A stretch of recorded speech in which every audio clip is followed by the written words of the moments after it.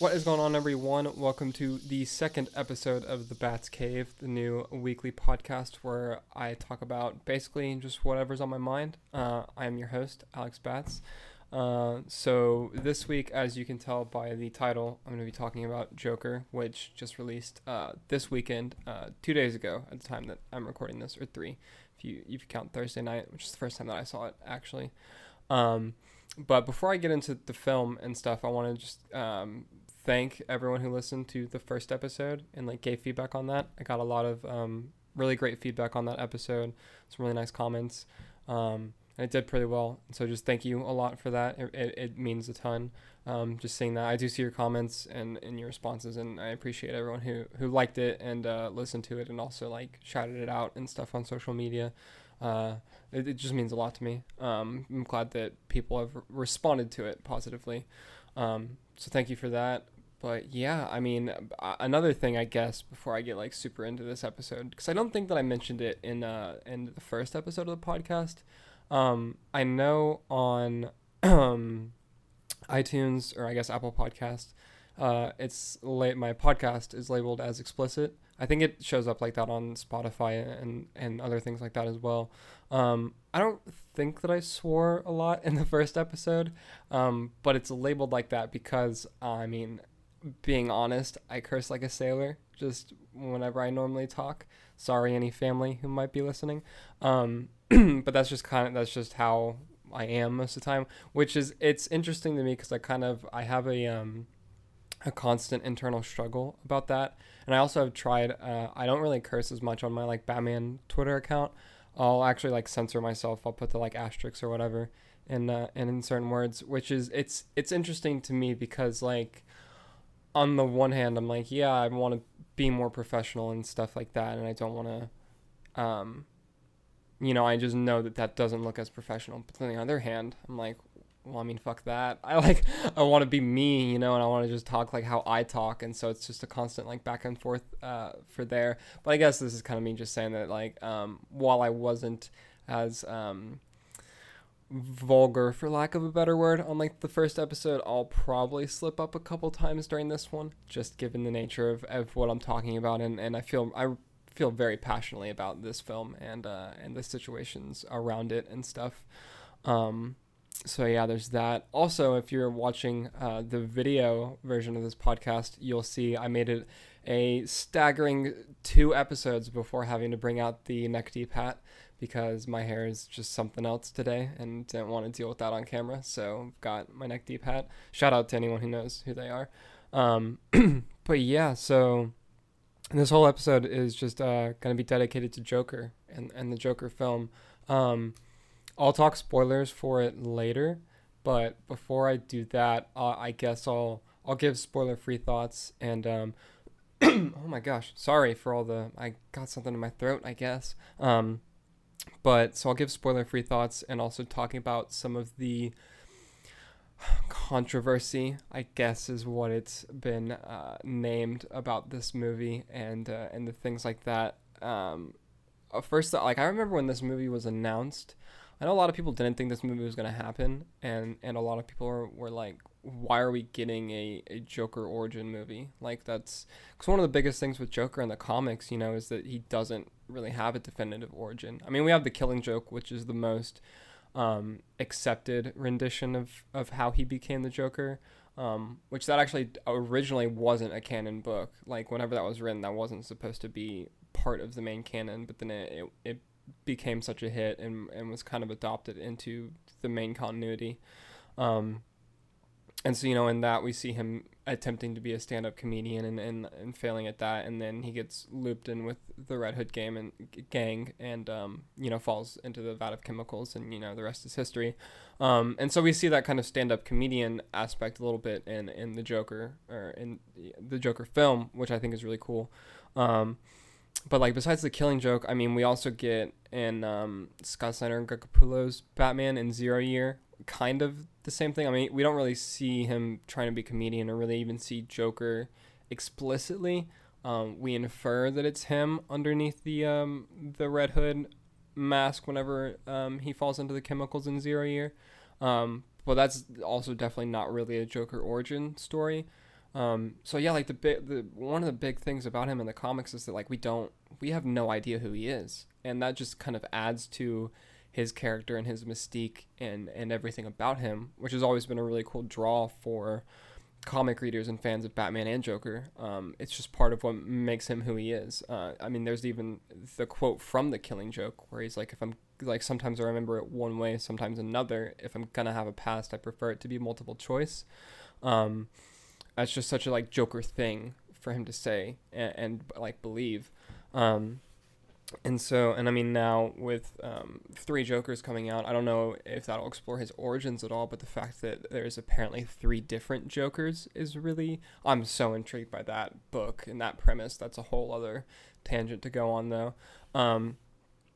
But so a lot of people were really off-put just from the get-go about getting a Joker origin story and thinking that we didn't need it, and like things like that. And I have a stance basically, like I hate it, and I know I hate is a strong word, but like I strongly dislike it whenever a project, whether it be film or games or comics or TV or whatever, and people are like, oh, we don't need that.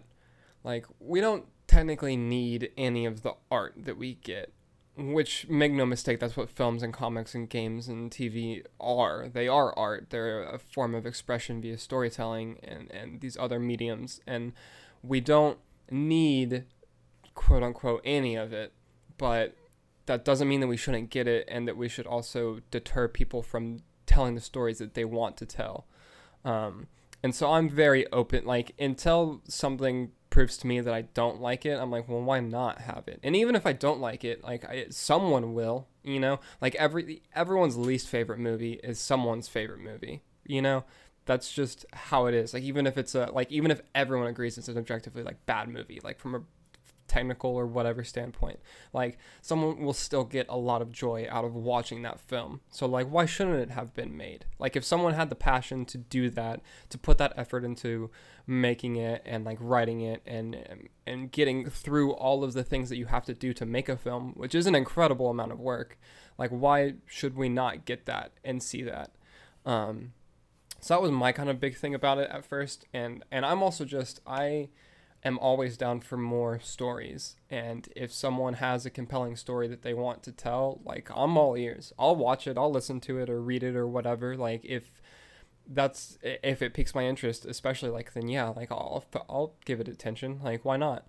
So that's kind of how I was about this movie. And then the more that we saw and learned from this movie, as you know, production and everything went underway, I don't remember when exactly we knew that like Joaquin Phoenix was going to be Joker, but whenever that happened, I think that was a really big like change in how people thought about and kind of approached this movie, because like Joaquin is, first off, one of the best actors working today. I don't think you can disagree with that, really. I think that's like an objective truth at this point. I know that all film and performances or whatever are subjective, but like the dude's just so good at what he does. And we know that he's super selective in the scripts that he takes. And so the fact that he signed on for this film, people are like, okay. Like, I think that made a lot of people put more faith and take this film more seriously after that happened, which is great. And so we got that. And then just the more that we saw about this movie, like, it's like an indie film, just with one of the biggest intellectual properties that there is. Like, the Joker is the biggest comic book villain of all time. Like, even if you hate him, like, that's who and what he is. Like, everyone knows who the Joker is. Like, it's Batman and Joker. Like, come on. But it's just so wild that this film, one, the budget it's like $50 million. It's not a huge budget, which, I mean, I know $50 million is a lot of money, but compared to like the $500 million that Infinity War and Endgame used for their budget, like, that's insane. That's such a big difference, which I think was genius, one, but it also just, it gives the director and everyone involved that creative freedom to do what they want to do with the story and express what they want to express with the film, because then the studio, WB, isn't as worried about the money that they put into it, because relatively speaking, they're not investing that much in it. Like, it doesn't have to do that much to make a profit if the budget's only $50 million, which, for the record, at the time that I'm recording this, which is the Sunday after it released, so the October 6th, its opening weekend worldwide total is at $234 million. So well past what its budget was. It made $93.5 million in North America alone, which is almost double its budget for this weekend. So yeah, definitely a phenomenal investment on their part. But yeah, just doing that and like letting the director go through with his vision really delivered something that is wholly unique and unlike anything that we've seen before, like in the comic book genre. Like, I feel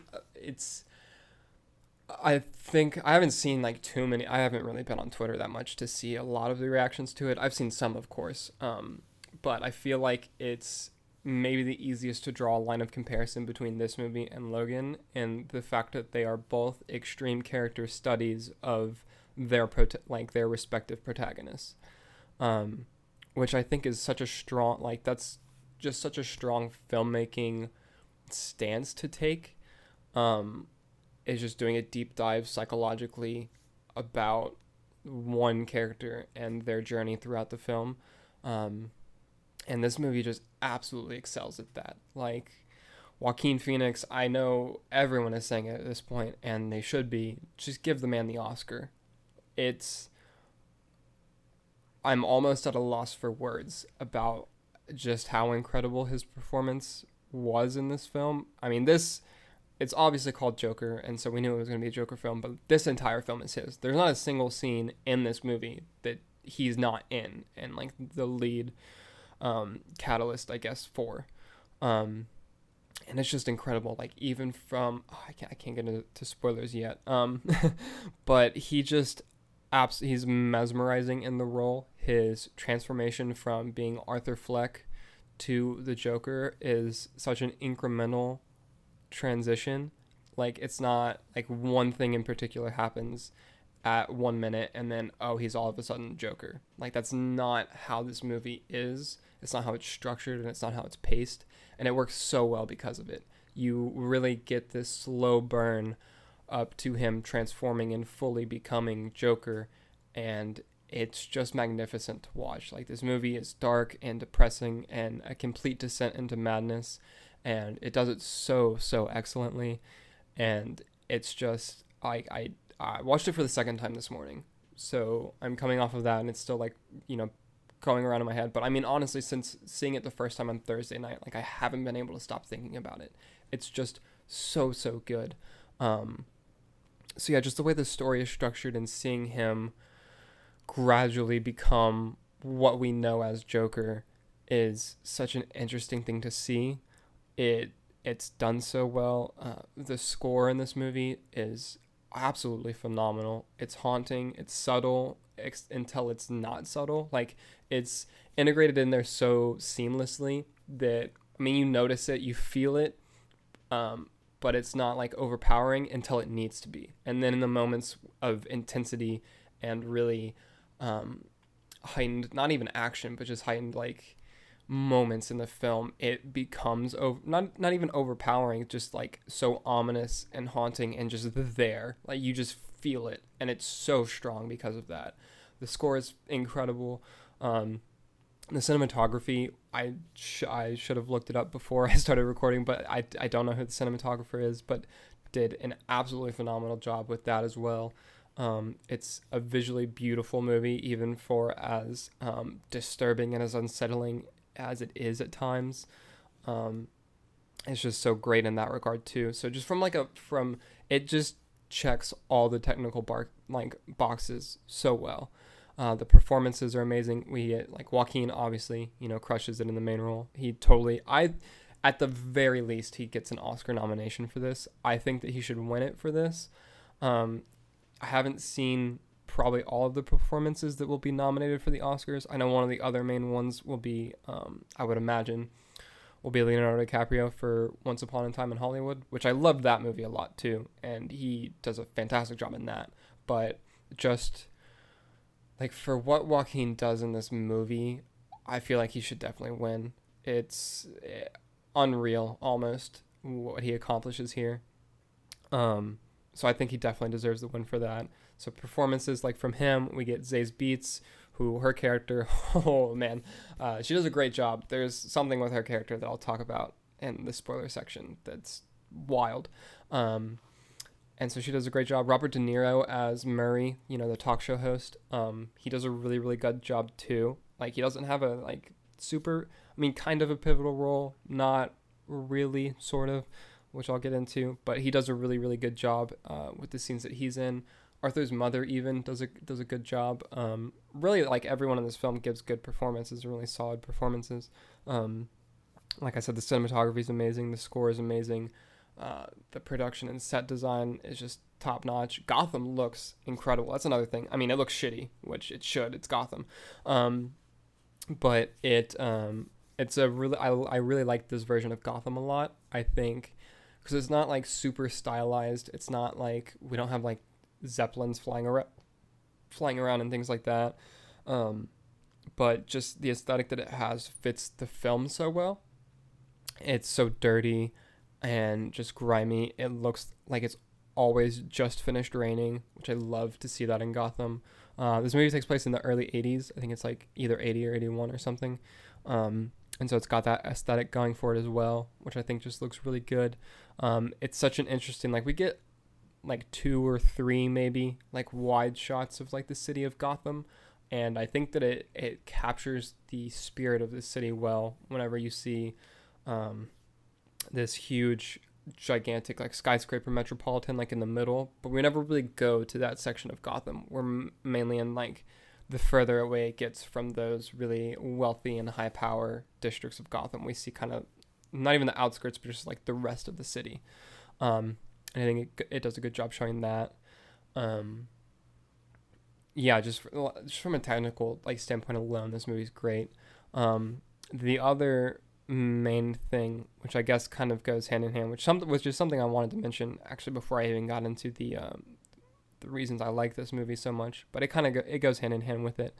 So yeah, there's the controversy. I'm doing air quotes if you're not watching the video podcast, about this movie and the concerns for it inspiring people to commit similar acts to that of Joker and having people sympathize with him, which dude, the face I just gave on the video podcast, if you're not, no, that's not what this movie is at all. There's, for me especially, and I think that it should be like this for most people that think about it logically, there's a difference between a movie wanting you to sympathize with and justify a character's actions versus showing you why and how they act the way they do and understanding why they act the way they do. And that's what this movie does. One, I mean, you don't get to be like how the Joker is without some terrible shit happening to you. That's just how that works.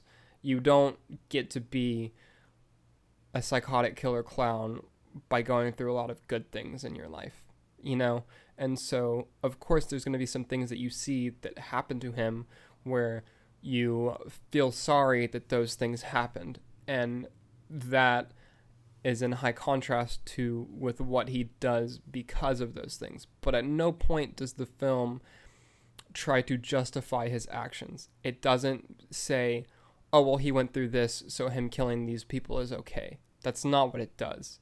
And it's really unsettling to see because you don't want to see him do the heinous acts that he commits in this. But whenever he does it, you're like, oh, well, that's not good. That's really fucked up, honestly. And so the fact that it's able to do that is such a solid internal struggle that the movie presents for you, but it doesn't make you sympathize with him. It just shows you how he ended up the way that he is. And that's not justifying what he does. That's showing you how he gets there and showing you why it's wrong that he responds to these terrible situations in the way that he does. And so the controversy around it, I think, is just really like blown out of proportion. Like it's not, and the movie also presents a really interesting dynamic between the wealthy and powerful in Gotham and literally everyone else, and the fact that the elite just don't care about the normal person and people with mental health issues and things like that. And that's a real world problem that we do have. And I think that this movie seeks to address the fact that we need to pay more attention to those issues. It doesn't seek to glamorize or justify the extreme actions of people that do have those problems, but rather to bring up a conversation about how we need to make a difference in a positive manner for the things that we see that are warning signs that we can do to prevent things and people like the Joker from acting in the way that they do. And also, the situation that unfolds in Gotham in this movie is extremely, dramatized, I guess, exaggerated. Gotham is always a very hyper and extreme version of a crime-ridden city that we see, like, in America.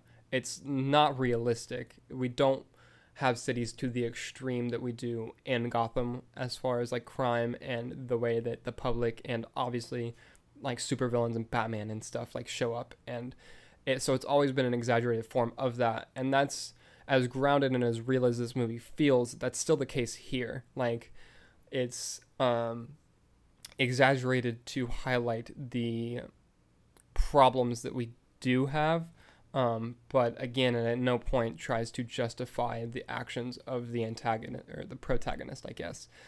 In this, it doesn't say at all that what he does is okay. It actually makes you feel terrible about what he's doing and what he does.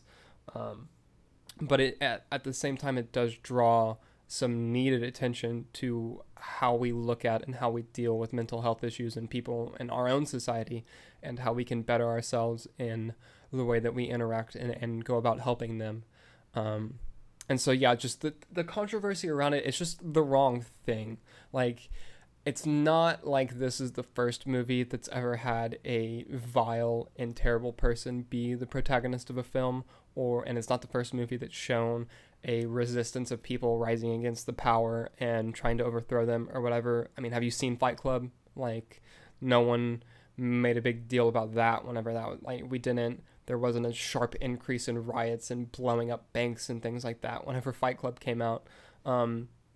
I don't think that censoring and blaming the art or films is the conversation that we should be having. I feel like if we're so concerned about mass shootings and things like that, the more pressing concern would be, why do people who are willing to commit these heinous acts have easy access to guns and things that allow them to commit these acts, is the conversation and problem that we should be facing. That's my 2 cents on it. I don't want to get too political into this, but it's just, the movie's not the problem when it comes down to it. I'm actually very impressed with myself for being able to put this train of thought together as eloquently as I have in this, because I've been trying to formulate how to like get that across for a while now whenever I would sit down to record this. But it's just, the movie's not the problem, bottom line, I think. And so, yeah, that's just kind of what I think about that controversy. And also, the controversy definitely helped the movie at the box office, because it became something so much bigger than just a movie, like because of all the concern or whatever, and it just being in all the headlines. People were like, whoa, I got to see this movie. And now it's made $234 million in its opening weekend, which is just ridiculous. So, yeah, I think that's the most that I can say about it. As far as spoiler-free thoughts are concerned, it's yeah, it's a great movie. It's in I think it's my 3rd favorite comic book movie. I sat down yesterday and like made a list of my top 10 comic book movies. And yeah, this one's at number 3. For those curious, BVS and The Dark Knight are number 1 and 2. They're pretty much interchangeable. Just they can flip on any given day. But I think after seeing Joker a second time, I'm fairly confident that it's solid at my number 3 slot for the comic book movie. I guess before I move into spoiler-filled thoughts, the other thing that I can kind of talk about is what I think this movie and its success can mean for DC and also comic book films in general going forward. One, I think and hope that this being as successful as it is will show WB, but also hopefully maybe Marvel, they don't really have to worry about money. Not that WB does, but I just hope that it shows every studio really that you don't need to break the bank for comic book films to make an incredible experience that is also highly profitable. You really can make these lower budget, character driven, character focused, story centric just experiences, and they can do really, really well. I hope that it shows them that. I hope that we get more of these. I think Birds of Prey will be another thing that proves that for WB, because I don't know the exact budget for that movie. I can't remember, but I know it's not very large, and that's just another one that I think is going to perform extremely well at the box office and be highly profitable for them. And I really hope that just drives home the point that, like, hey, make more of these. Like, they can be so good on, relatively speaking, so little money invested in them. Not everything needs to be this huge world ending. We need all of this CGI and all of this extra pizzazz or whatever to make it a really good film. And I hope that they see that. I hope the WP also, I'm slightly biased here. I must admit I like darker, more bleak and tragic stories as opposed to lighthearted and comedic things. That's just how I am as a person. But also, I think it's fair to say that's where DC has had the most success with their films. And I really hope that they see, again, that that's what... I don't want to say that's what works best for DC, because I feel like they definitely can do hopeful and upbeat and light really well. Shazam was fucking fantastic, and that's all that is. And there are definitely characters that lend themselves to that, but I hope that it just makes it to where they don't shy away from going super dark and grim and things like that in future films. I hope this also, which I can only imagine that it will, but I really hope this gives them the green light for the DC Black / Elseworlds label. I know that Todd Phillips, who's the director, mentioned in like an interview that he, while they were like pitching and conceptualizing this film, he said that it'd be cool if DC had like a DC Black line of films that were like Joker, where it's just a director or whoever has an idea for a character and a story that doesn't fit in the main continuity and main fold of films that DC is making, but they still want to do it. I feel like that should definitely be greenlit at this point. I think it would be a huge mistake not to, because again, if you have people that have a passion for a story or a character that they want to tell, and you give them the space to tell that story, and if they can do it well, it will perform well. Like, this is proof of that. And there are so many characters and stories and ideas that we can see if they just open that floodgate and let that happen. And I just really, really hope that's the case.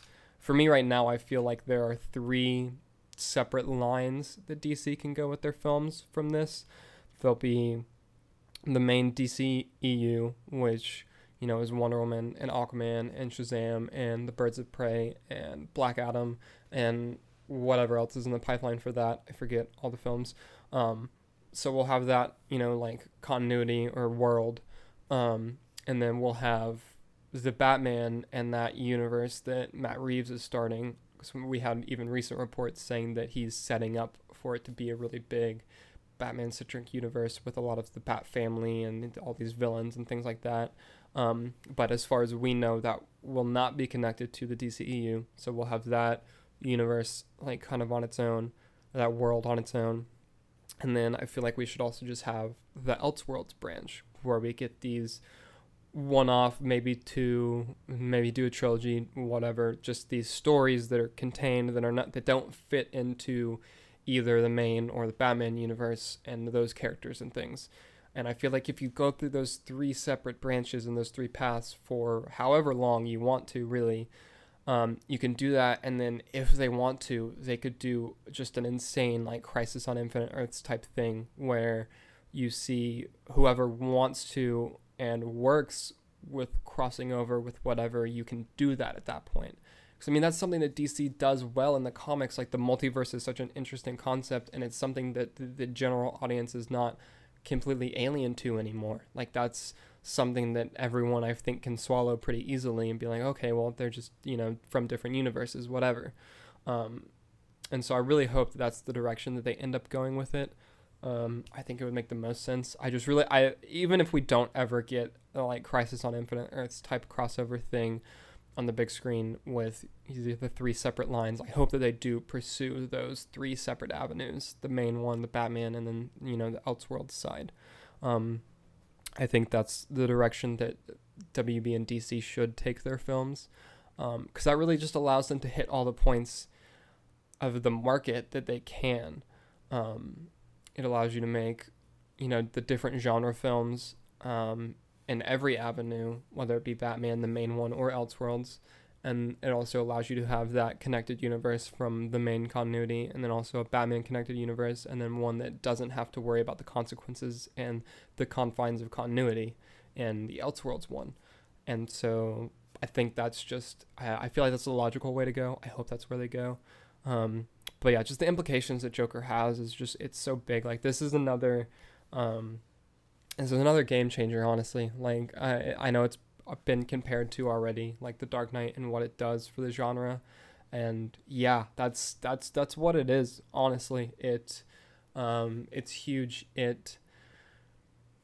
was watching Jeremy John's video yesterday, the day before, his like spoiler talk thing about this movie, and he said that this movie did for comic book films what comic fans have known that certain stories and graphic novels can do for comics for decades, as far as the deep and intense character study and the seriousness and the gravity that it presents.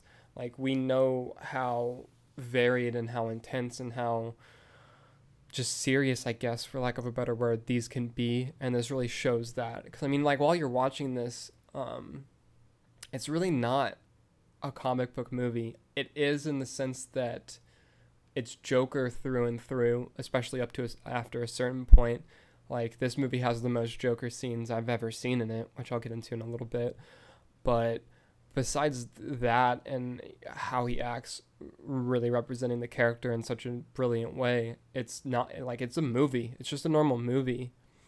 And I think that's really important for the genre. It has a very, very needed variety for the genre as well. Which, not to point fingers or whatever at the Marvel movies, because I love the Marvel movies for the most part, but I can't help but feel that a lot of them feel the same, which is fine. They work really well. They're great to watch the first time. I just don't really find myself ever wanting to rewatch most of them because they feel a little similar.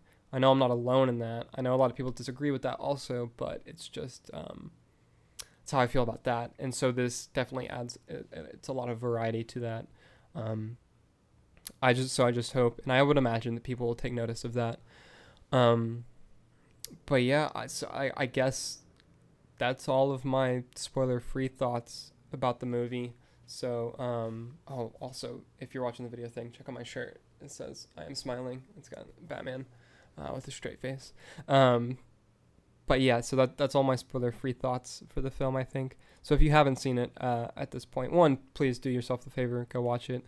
Most people, I feel. It's definitely not a film for everyone.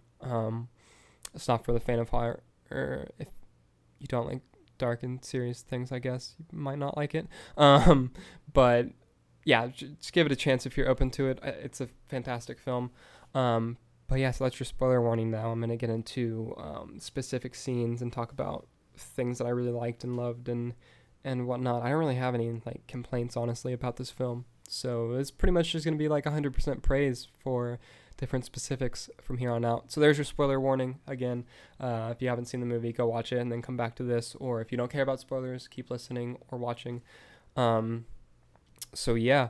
Oh, dude. First, I guess, his laugh. Oh my God, Joaquin Phoenix. So he like researched people. I didn't even. I kind of knew this was a thing, sort of, but not really.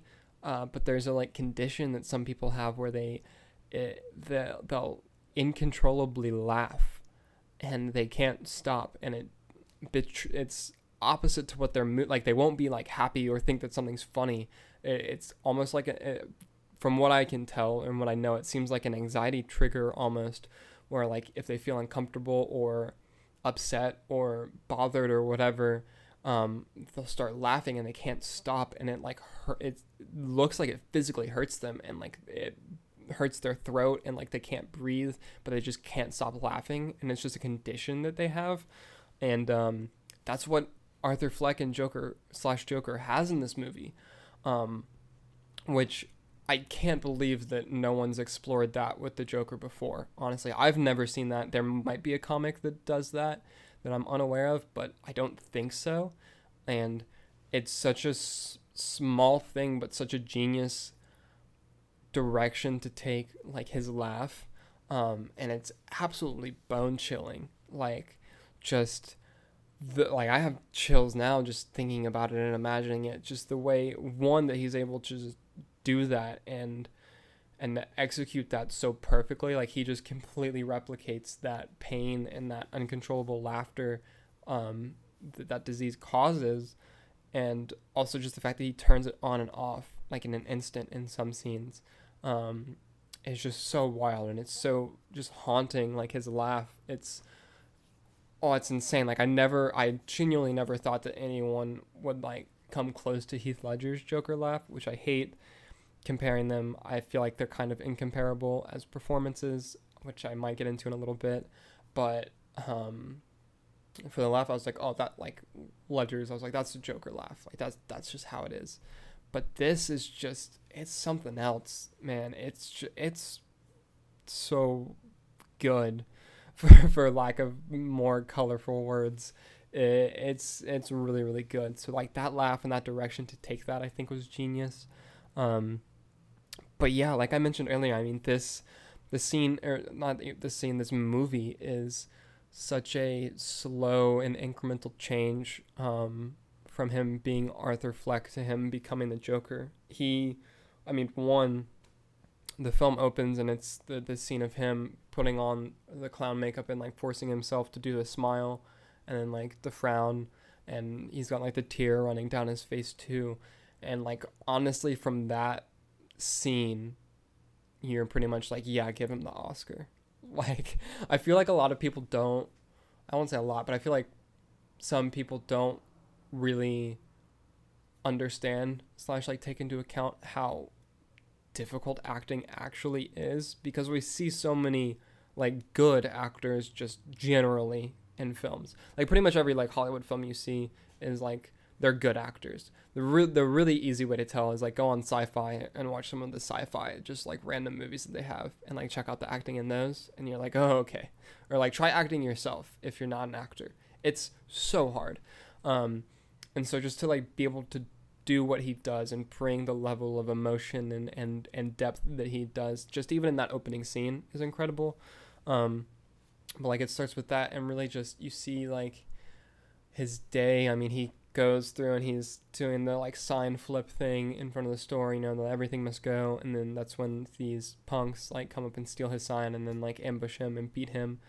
That's like the opening of the movie, and of course, I mean, you feel super sorry and like bummed for him about that, because I mean, it's just a shitty thing for anyone to have to go with or to go through. But you see that, and then you see like the rest of his day kind of like go by, and you just see really how like just utterly miserable he is, and just how uncontent with the life he is, and just how really just he's not in a good place. You see his first meeting with his therapist, and she asks him for his journal, and like he's reluctant to give it up, and then he brings it out, and there's, all kinds of scribbles, and he mentions that he's writing material to be a comedian because he wants to be a stand-up comic.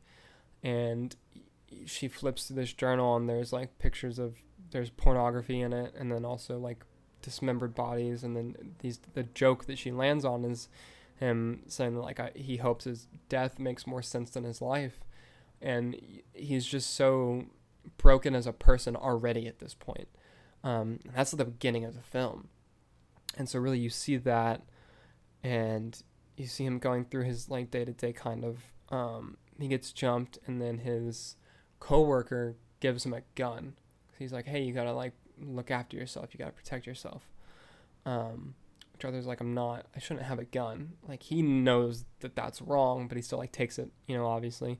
I think one of my favorite scenes actually, which it's kind of funny, not funny, but also is whenever he's at a children's hospital, performing like as being a clown as his job, and he's dancing around, and then the gun that he has like falls down his pants, and he's like, oh shit, and like has to like pick it up and kind of like act nonchalant about it, and that's how he ends up getting fired actually.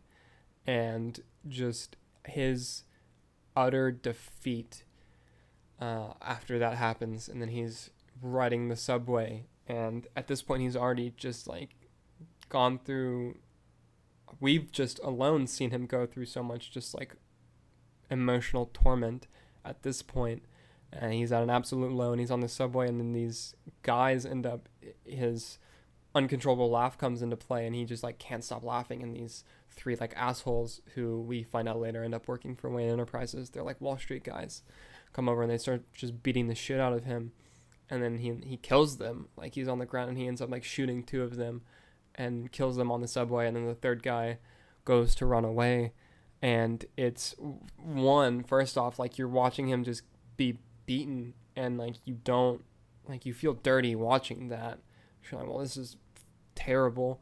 And then like whenever he fires on those guys, just violence is just so quick and brutal, and it just happens, and you're like, oh shit, okay, like I guess like it kind of like, it's so conflicting because you're like, oh well, they kind of deserved it, but then you're like, well, he also just straight up murdered two people, and then he like goes after the third one and ends up chasing him down, and he kills him too in cold blood, and then like runs away.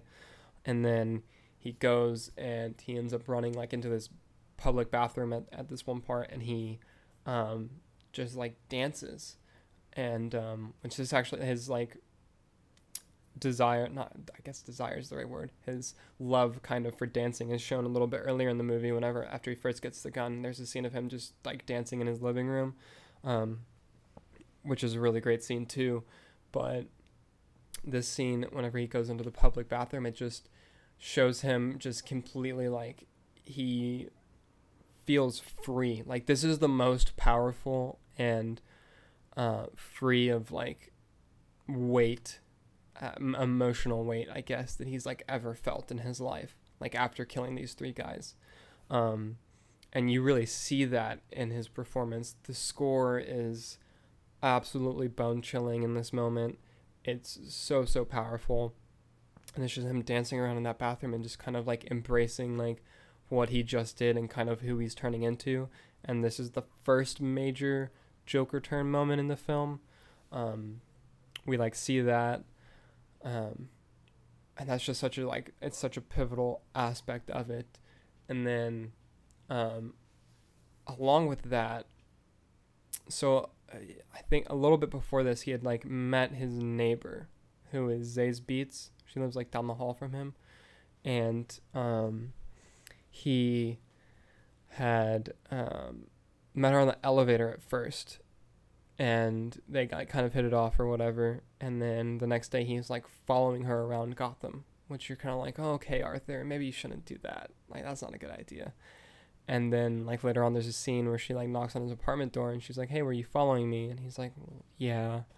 But she like isn't super off put by it, which is weird. And then like he mentions that he does stand up or whatever, and she should come watch it at some point. And she's like, yeah, I can do that. And so she goes to his like stand up performance, which that scene also is something that's really painful to watch, because this is something that he's so proud, and like it's his dream, honestly, to be a stand-up comedian, and he goes up there and he just like can't do it. He just uncontrollably laughs for most of it, and he tells his jokes that just do not land at all. And you're just sitting there watching it like, oh, like this hurts to see. Like, it's just so awkward and just bad, but it's such a good scene because of that. It does exactly what it's supposed to do. Also, another thing in that comedy club that's really cool is like before that, whenever he's watching one of the comedians perform and he's like taking notes about it, one, he's laughing in the dead space between like he's not laughing with the rest of the crowd.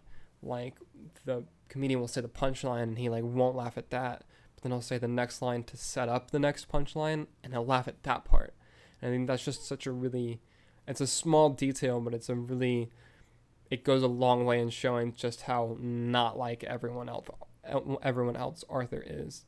And so that's another really strong scene. But yeah, she like goes to his like comedy club with a performance with him. That's after actually he had killed the three men on the subway, and before that, right after he had killed them, it shows him going to like her apartment and like coming in and just kissing her, and you can infer what happens from that when they close the door. But so like that goes along, and so we see someone finally like kind of take notice of him and really start to like accept him and be there for him. And you like see that. And then as that's happening, also in Gotham, the murder of these Wall Street guys has kind of sparked a movement and a resistance against the wealthy and the elite in Gotham. And because there's an eyewitness saying that it was a dude in either clown makeup or a clown mask, and the city just runs with that. And there are just riots and protests of people in clown masks. Thomas Wayne didn't help any at all whenever he's mentioning the murders, and he says that someone who does that obviously has to hide behind a mask, and that the people in Gotham who haven't made something of their lives are all clowns. So he just throws fuel on the fire and just helps further that systematic divide between the have and the have-nots in Gotham. And so Arthur has accidentally just become a major catalyst for this huge movement that he really doesn't care about, but he sees this happening and he knows that he's the one who did that. And so that gives him a sense of it just feeds his narcissism, really. And so that's happening at the same time, which is just such a strong element to the film. And then that happens, and also throughout the film, his mother is saying that she's like trying to write letters to Thomas Wayne and saying that he'll help them. And Arthur like reads one of the letters, and it's revealed that in the letter, according to his mother, Arthur is Thomas Wayne's son. And so that's a pretty crazy like plot twist that happens in there. That happens like halfway through the movie, and you're kind of like, oh shit, like that means that Joker is Batman's half-brother, technically, which is pretty crazy to see. And so Arthur does some like sort of investigating into that. He goes to see Bruce Wayne, actually, which as a Batman fan, I love that scene because it's just so crazy, even though there's obviously a huge age difference here because Bruce is like 8 or 9 at this point, and Joker's, a full-grown man. It's so weird seeing Batman and Joker like interact, even if it's such a different version of both of these characters that we normally see. Like, this is Arthur Fleck still at this point interacting with Bruce Wayne. It's a man who will be Joker interacting with a child who will be Batman. But that's such a cool dynamic to have in there at the same time. So I really love that scene. And then later on we get, during one of the like protests at this, I think it's like a gala or benefit or something that Thomas Wayne is attending, Arthur ends up like sneaking into and like talking to him. And I really love one of the lines that because Arthur is like approaching Thomas and saying that he's Penny Fleck's son and that Thomas is his dad. And like Thomas is like laughing it off, and he's like, I'm not your father, like your mother was crazy, she was making that up, you're adopted, like all these things. And Arthur is obviously not wanting to hear this. He's like, you're lying to me. And Thomas is like, what do you want, like money? He's like, no, I don't want your money, like I don't care about that. He's like, I don't understand why everyone's just so mean and indecent. And he's like, oh, what do I want? And he's like, how about a hug? How about some fucking decency, dad? Like, and just the performance that Joaquin gives in that moment is just so strong. You feel everything that he's saying, and it just hits so hard. And then, yeah, Thomas just like shatters what he thinks he knows, and it hits, and then his uncontrollable laughter kicks in, and Thomas is like, you think this is funny, and just punches him, and he just can't stop. And then next we have the scene of him getting into the fridge, like, and just not knowing how to cope with what he's been told about his mother. He doesn't know what's true about his own life, and just, it's such a unsettling and just psychologically just, I don't even know, it's just so strong that like everything is just crescendoing like one after the other. And then he goes to Arkham to investigate whether or not his mom actually was admitted into the hospital, which that's another thing I love, that Arkham is a state hospital in this. It's not an asylum technically. It basically serves the same purpose. It's just a small change, but it works fundamentally well for the story being told. And he like goes to investigate that, and whenever he finds out about his mother, it's also just another just incredibly profound and game-changing scene. Because at first he's going and he's like talking to the guy, and the clerk, and he like mentions that he like did some bad, he says that he like did something really bad and he like fucked up, and he doesn't feel bad about it. He says that he thought he would, but he didn't, obviously talking about him killing those 3 men on the subway. And it's the first time that we see him fully admit that like he is not bothered by what he did. He's not affected by those murders. He actually feels kind of good about it. And so that's another, I think, big Joker step in that moment. Him fully accepting the responsibility and the lack of care for that action. But then right after that, we get him learning that his mother did indeed adopt him, but also that she suffered from delusional psychosis and narcissistic personality disorder and a couple of other things, and that he was adopted, and she was idle whenever one of her boyfriends was physically and emotionally extremely abusive to the both of them. It's revealed that he, as a child, was like found tied to a radiator with severe head trauma and bruises all over his body. And so like that goes a long way to explain how, one, it could explain his neurological uncontrollable laughing that he has, and then it also just goes a lot to explain why he's so mentally unhealthy and unwell. And that's a huge thing. And he just, like, the scene when he's just at the bottom of the stairs, just kind of taking that all in, and like not knowing exactly how to compete with it, and just laughing, which is basically him crying at this, and just not, it's just, and he's, the way it's shot too, he's literally just like at the literal low point on the screen because the camera's above the stairs and he's at the bottom of the stairwell.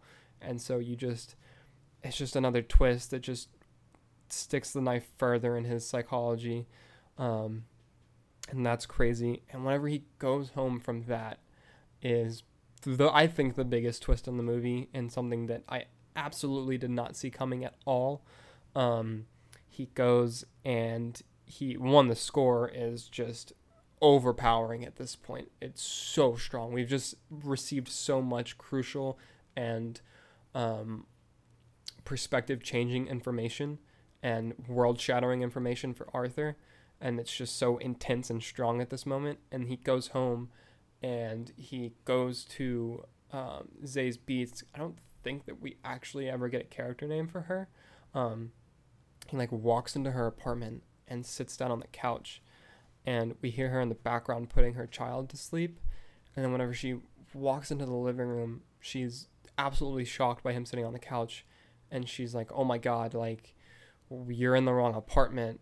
Like, what are you doing here? And then she goes, you're name's Arthur, right? You live like down the hall.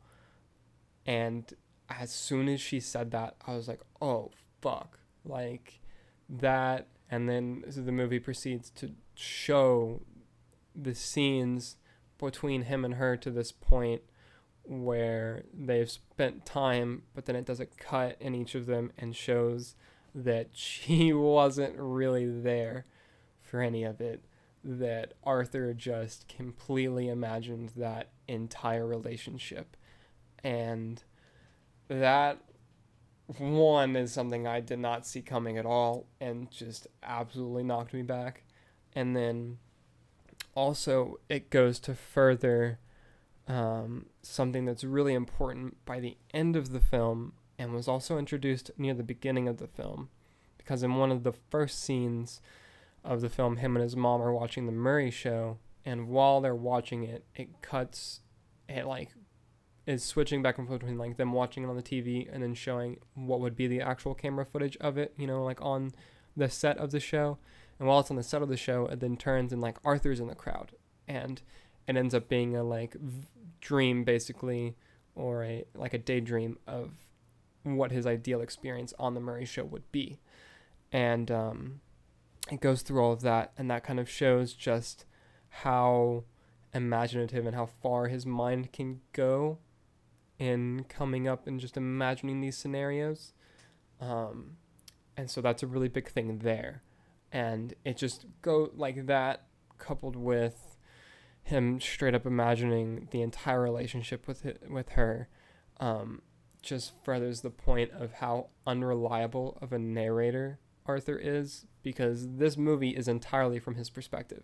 But by doing that, it completely undermines, what I mean by doing that, by showing the fact that he imagined that entire relationship, it completely undermines his reliability as a narrator. We now can't fully trust anything that we're seeing on the screen, which is absolutely fucking genius.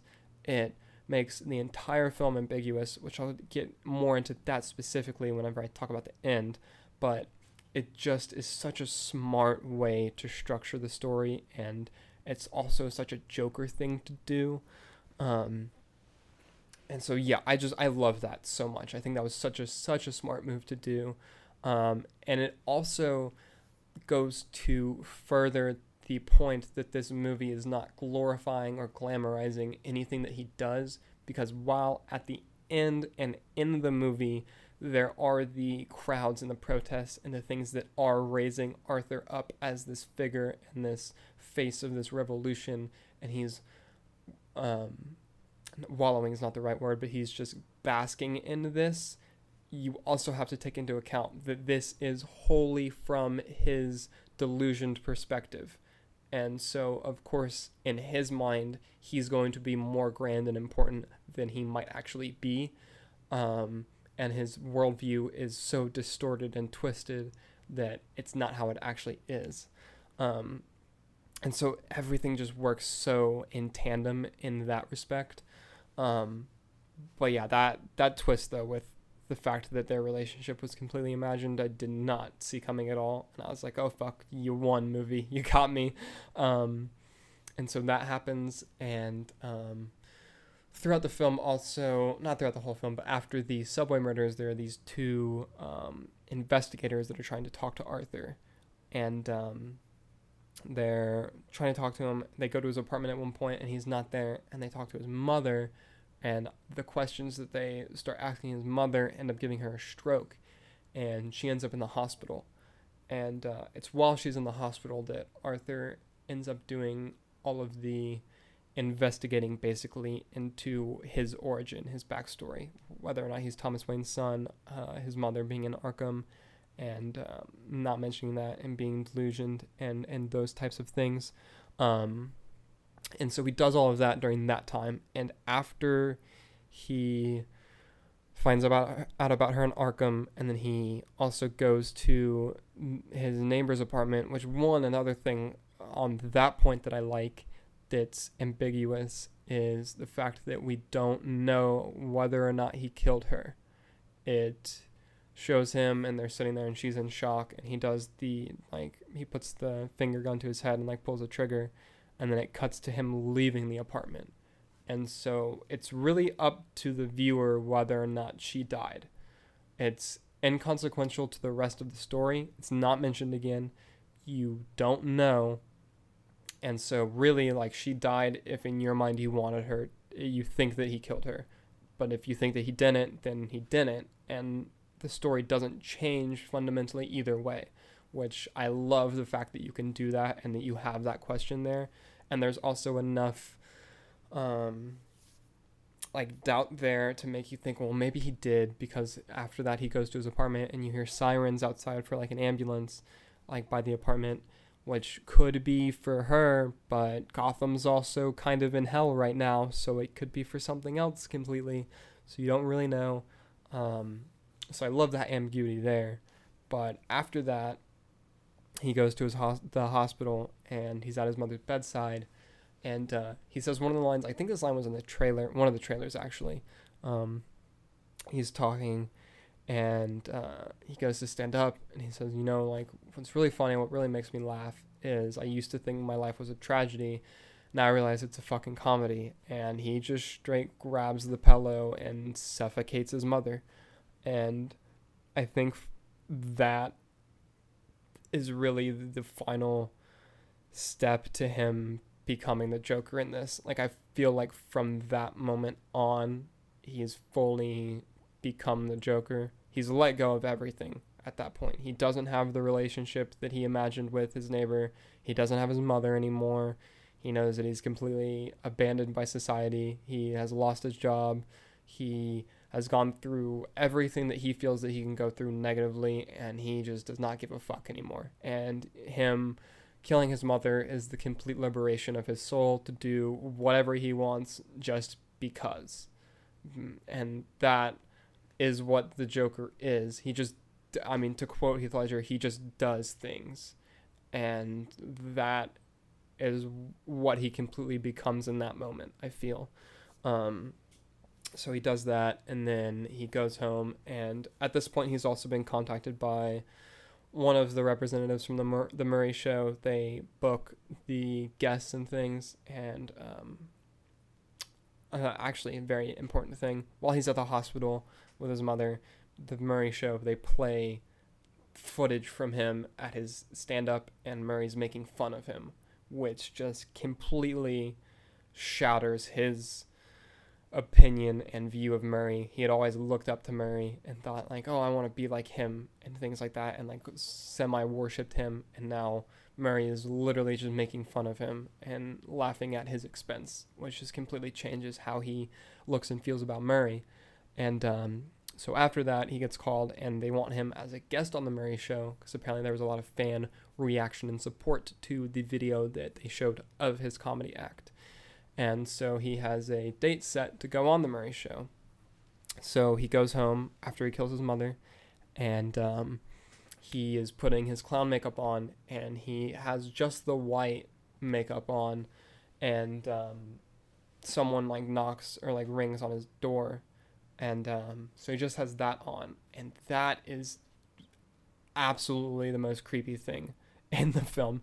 It's even more disturbing than the full clown makeup whenever he has like the red and blue and stuff. Like, just the white face is just terrifying. And so he answers the door, and it's Randall, I believe is his name, who's the guy who gave him the gun at the beginning of the movie, and then their midget co-worker, who I don't know if midget's the proper word, actually. I apologize to anyone, maybe. But he's the short person that they have as a coworker. And they're there, and they'd heard about his mother passing, and so they brought a bottle of either wine or liquor or whatever to, lift up his, just normal, coworker friend thing to do whenever you know that one of their relatives passed. But Arthur is just like, no, I'm fine, actually. I'm celebrating. That's why I've got the clown makeup on and stuff. And they're really, kind of off put by this. And during that scene, after he lets them in, he, locks it and bolts the door shut, and he does the chain bolt on the door.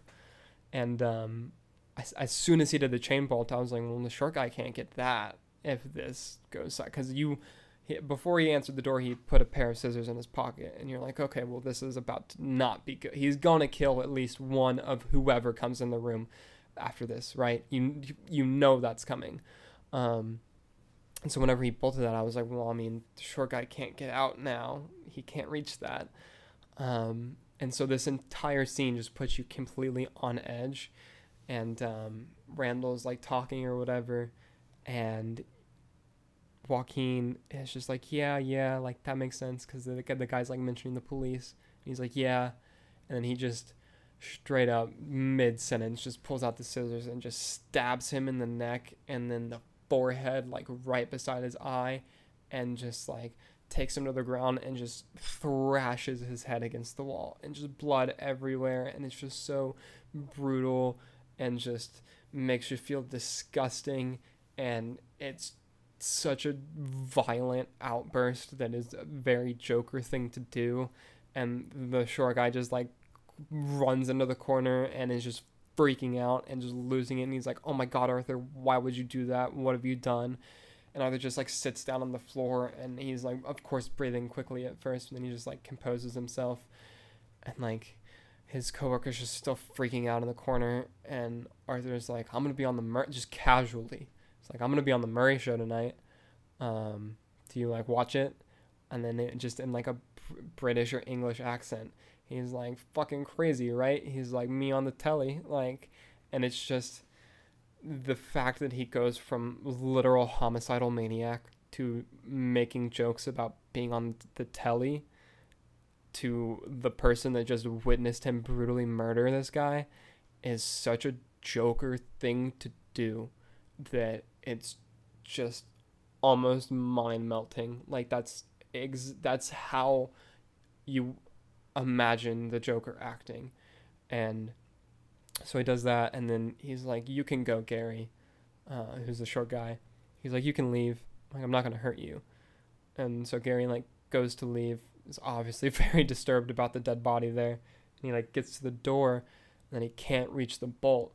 And at this point in my mind, I was like, fuck, I don't know if he told him that he could go just so he can get to the bolt, like just so he could have the hope and get to the bolt, realize he can't open it, and then he'll go up and kill him because he just wanted to fuck with him some more, or whether or not he just literally forgot that he wouldn't be able to do the bolt and he'll go do it. Like, I did not know whether or not this guy was going to live or die.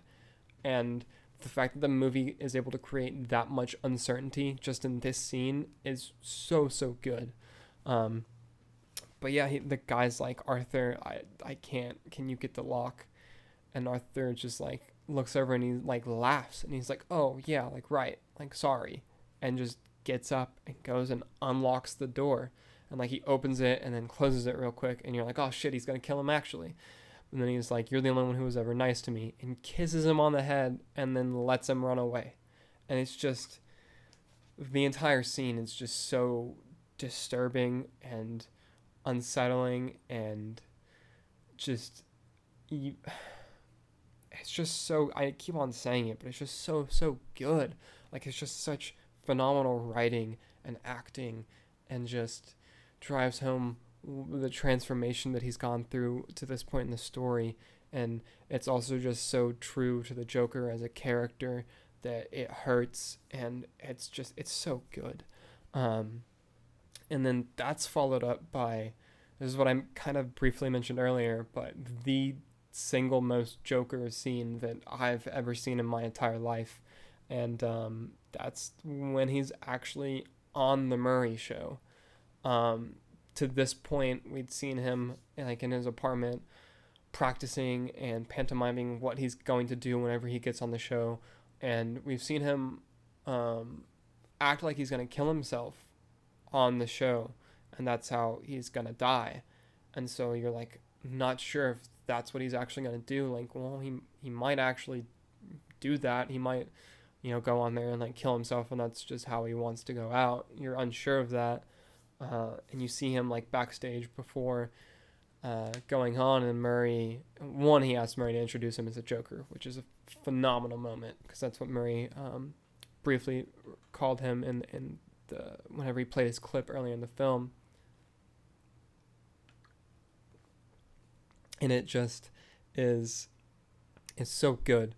And so he does that, and he's waiting backstage, and before he goes on, Murray's playing the clips again and, making fun of him again, and you see him just sitting there, like, smoking a cigarette and just, like, thinking, and just, you don't know what he's thinking. You have no idea what's going through his head, but there's also so much emotion in that blank expression that it's incredible. And then he, before the curtains raise, starts doing his dance, and then he, like, goes out, and he's just the absolute showman whenever he goes out. Like, he walks out and does the, like, spins and waving to the crowd, and goes up and kisses the other, like, female guest that's the, like, doctor that's there, and just is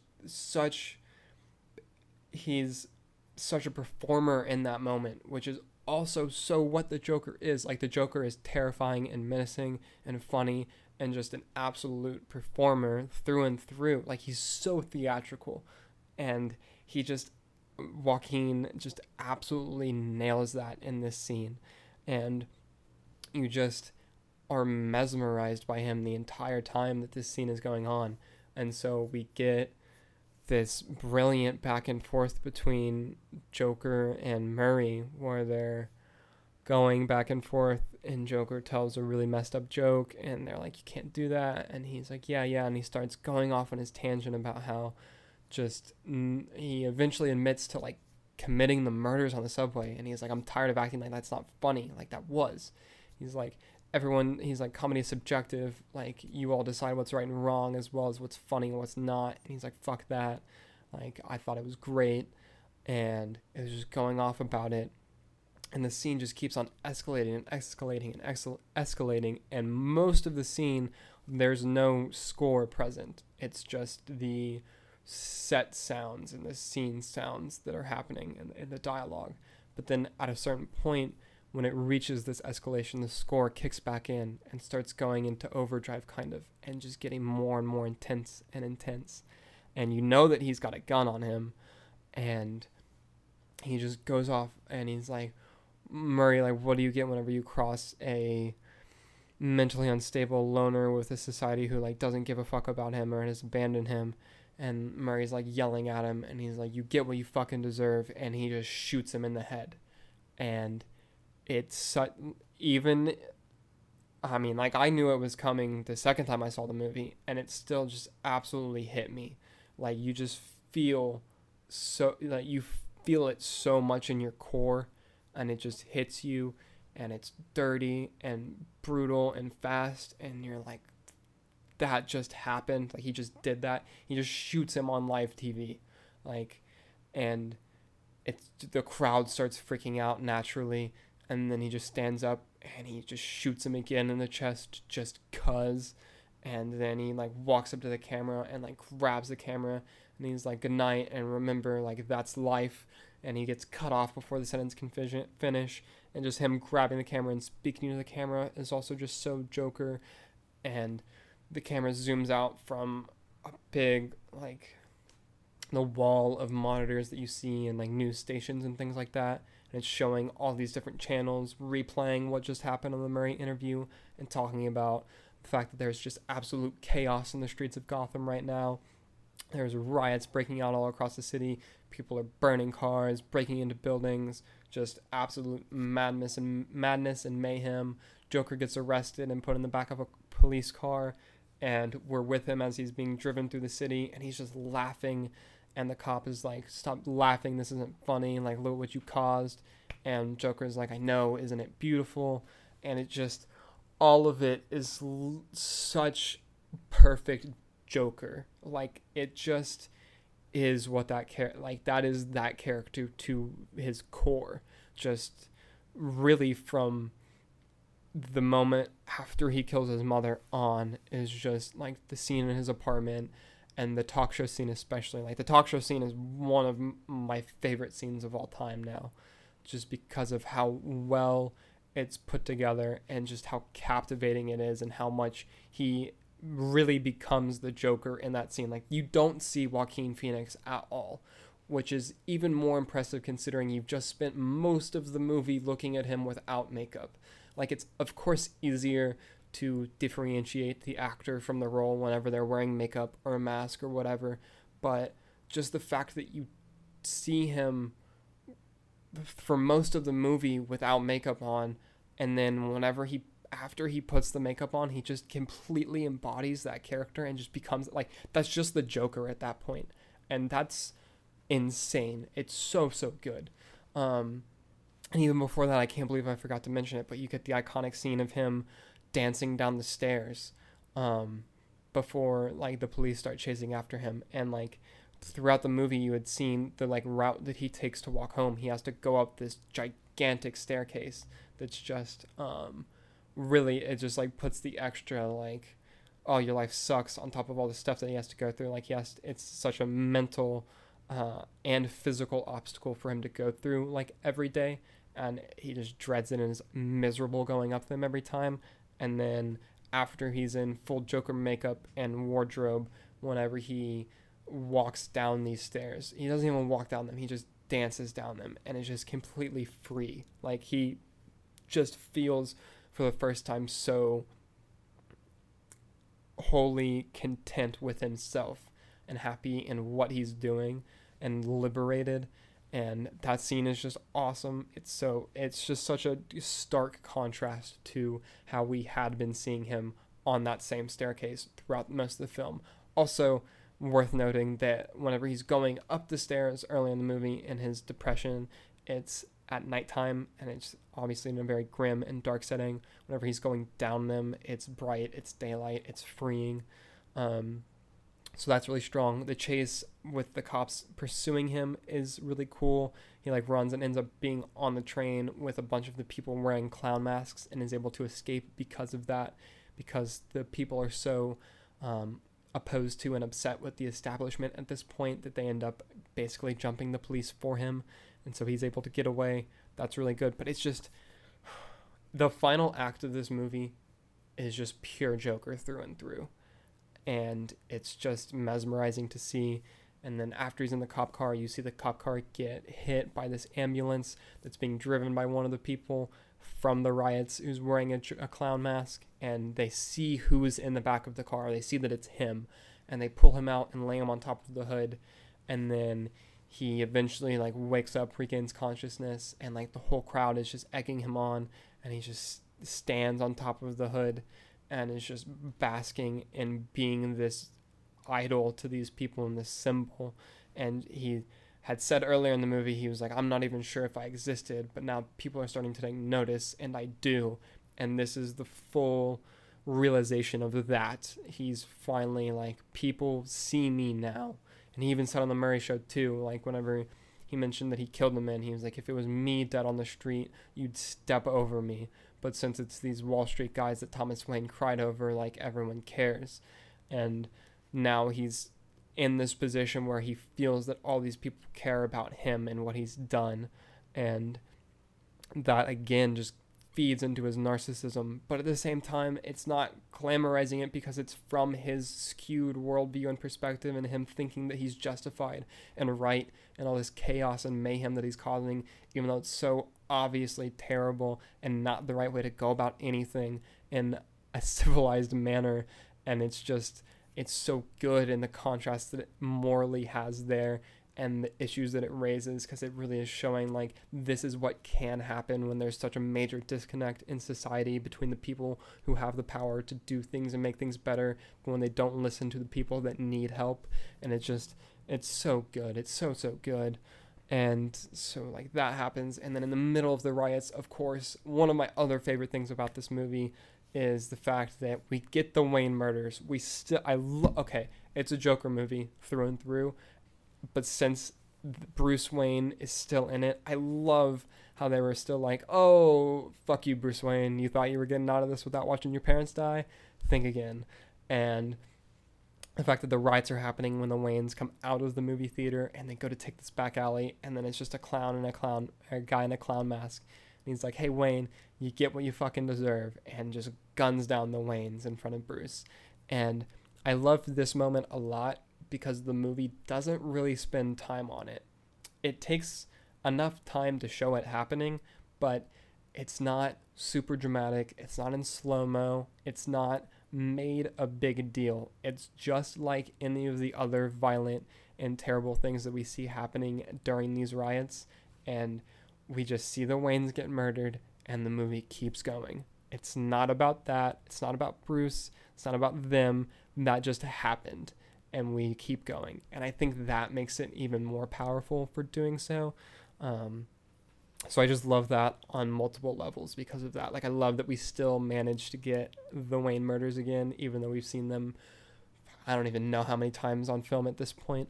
But this one was able to do it differently and make it stand out by not standing out, and that serves the story. And so I think that's just really, there's just layers there that I really, really appreciate. It's also really poetic that Bruce Wayne's parents are murdered indirectly by the actions of Joker, who, you know, is obviously Batman's greatest villain. And so there's just another layer there that's really cool. So yeah, I like that a lot. And then there's the iconic shot of, you know, him, Joaquin or Joker, using the blood from his mouth to form into the Joker smile. It's just great cinema. There's really not a lot more to say about that. But yeah, it's incredible. And then the final part of the movie, the very end, which I think is really, I don't know if it's the strongest part about the movie. I think it might be the smartest part about the movie. The final scene segues into him, like, it cuts to black when he's like in the crowd. It fades to black, and then we get audio of him laughing, and it cuts to him in Arkham State Hospital. And we know earlier in the movie, it's mentioned once that he was in the hospital at one point.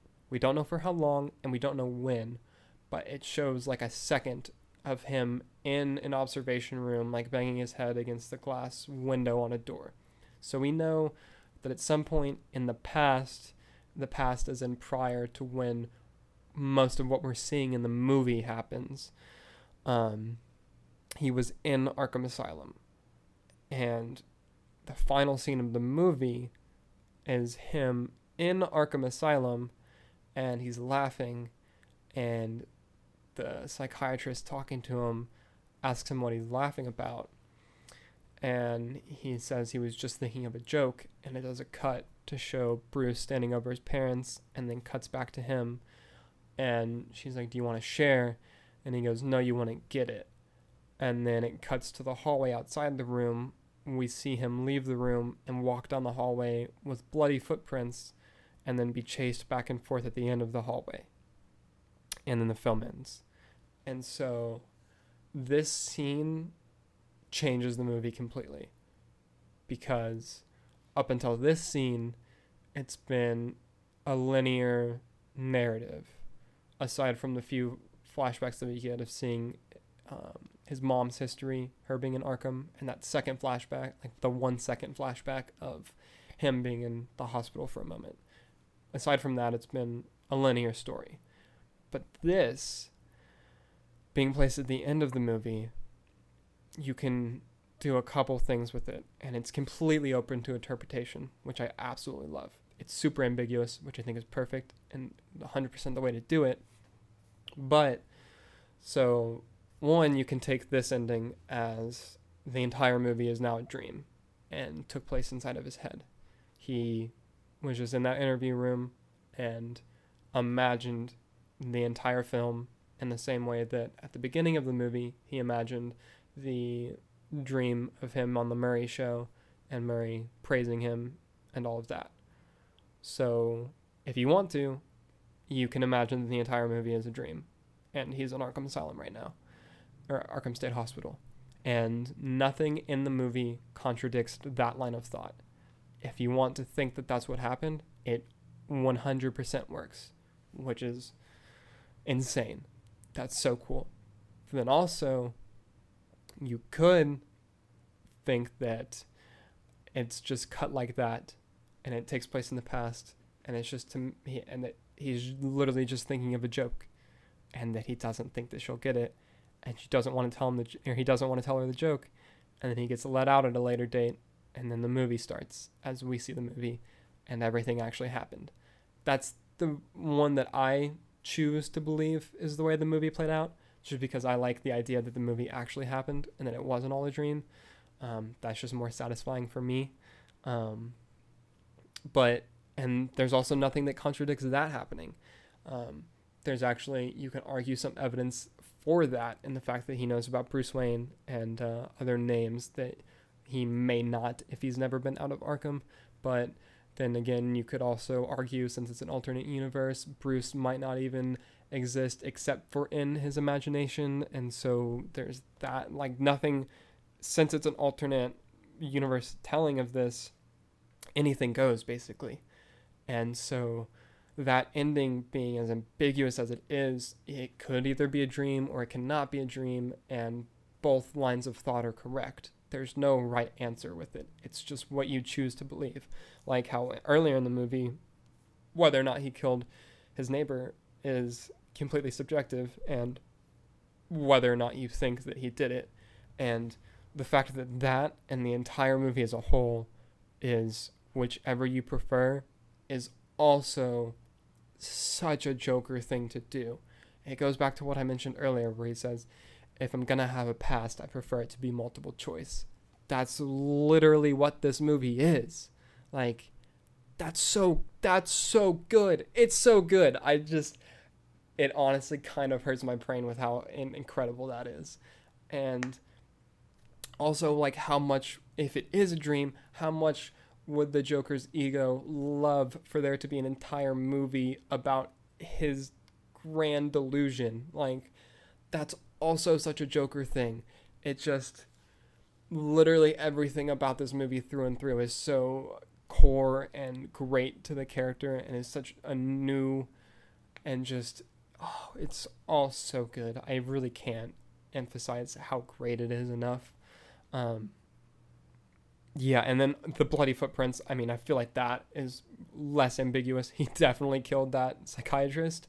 And so you could think on the face, well, okay, if he killed a psychiatrist and this does take place in the past and you want to believe that the entire movie happened, how did they end up letting him out of Arkham if he did kill her? But, which is kind of what nagged at me for a minute, because I do want to believe that the entire movie happened. And my brain was kind of like, oh, but how did they let him out after he murders someone like that? My thing is, I'm actually a really big true crime fan. I'll talk about that at length at some point during this podcast. Not this episode, but future episodes. So I listen to a lot of true crime stories, and people have been let out of prison and mental hospitals and stuff for worse offenses in real life. So it definitely could happen, especially in the fictional universe of Gotham. So I don't think him killing her in the asylum or the hospital is a deal breaker for him never being let out after the fact or breaking out. I mean, I don't think it would break out because he's a normal citizen in society whenever the movie is happening. But still, I think it would still work. But yeah, just the fact that the ending makes it completely ambiguous and you can just pick what you want to believe about it, is so good. I've said so good. There's a drinking game for you. Re-listen to this podcast and take a shot every time I say it's so good. Sorry for your liver. But yeah, I love this movie so much. I literally, the first time I watched it after the movie ended, I knew there was no post-credit scene because that's not what this movie is. But I literally just sat there in shock for the entire credits. And then after the credits ended, I just walked to my car in shock and sat in my car for like 20 minutes in shock, trying to type up the tweet that I ended up sending about this movie and just trying to compose any logical sentences to express in like 240 characters how I feel about this movie, which has clearly, as you can tell by this hour and a half runtime for this episode, I've got a lot to say about it. Yeah, it's just, it straight up is a masterpiece, honestly. in my mind, like, this is a masterclass in filmmaking. There's a reason it was as heralded as it was before it came out, and why it's being as praised as it is now after release. I'm so glad that it's getting that praise. The controversy around it is kind of annoying, but also, like I mentioned, has also helped it a lot at the box office and as far as exposure. And I've seen, honestly, I haven't been on Twitter, my like main timeline, a lot since the release. I know before I was really worried about what the reactions to this movie were gonna be, as far as the takes that some people would have, and some of them are pretty bad, honestly. But I've been sort of surprised at the amount of positive and intelligent discourse that I've seen from this movie come up, in regards to people being like, yeah, this movie isn't the problem in its subject matter. It's more so that it encourages intelligent discussion about problems that we do have the capability to solve and look at in a different way. And so that's good to see. I'm glad that I've seen that at least. And it seems like that's going around more than I anticipated it, which I'm glad about. Yeah, I guess that's most of my thoughts on the film. Like I said, it's my third favorite comic book movie now. Absolutely deserves the Oscar for Best Actor, 100%. I hope it gets nominated for a couple other things too. Cinematography would be cool. I don't know if it will. That'd be cool. It won't get nominated for Best Picture, even though I think that it would deserve it. I don't know what the other Best Picture nominees are going to look like. Honestly, I've been kind of lacking on the rest of my film watching this year. But Best Picture won't happen anyways. That'd be crazy, though. Can you imagine Joker Best Picture winner? But yeah, I guess those are most of my thoughts. I'm sure that I forgot some stuff that I wanted to talk about for it. There's just so much. I hit most of the things, though. It's a fantastic character study. It's dark, it's unrelenting, it's unnerving, it's upsetting, it's vulgar, brutal, violent, powerful. Just, it's so many things and then so much more. And it does all of them almost flawlessly, really.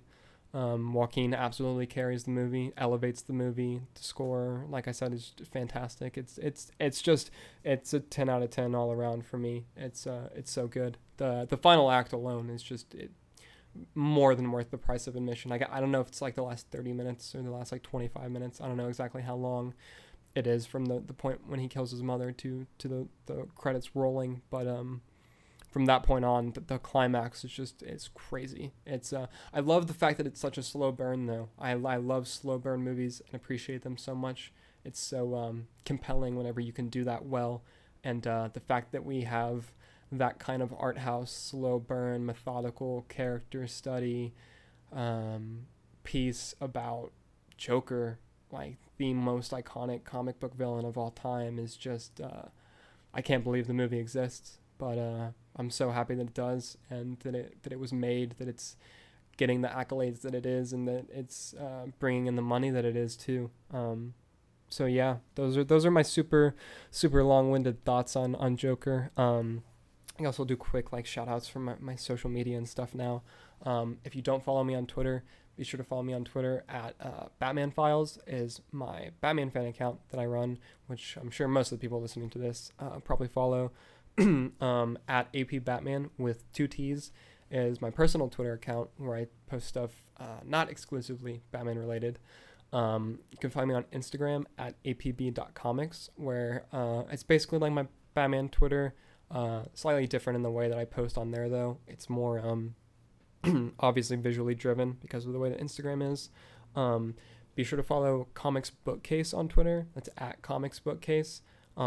I write reviews for Detective Comics, Batman, and Justice League on there, as well as other editorials on there from time to time. Be sure to follow at Comic Book Debate on Twitter. I also write editorials for them on a monthly basis. My most recent one was about issues 21 through 24 of Tom King's Batman. So if you're interested in that, be sure to check that out. Subscribe to my YouTube if you're watching this on YouTube and you're not already subscribed, it really helps me out and means a lot. Be sure to give a like, rate, and review and subscription on whatever podcast streaming service you're using to listen to this. If you are listening to the exclusively audio version, a comment on any of those platforms or feedback on Twitter would also be greatly appreciated. Always looking for more input, good or bad. I want to continually improve the show. So anything really is appreciated. And yeah, I think that's it. So thank you for listening / watching. If you've made it to the end of this, I really appreciate it. And be sure to tune in next week. Later.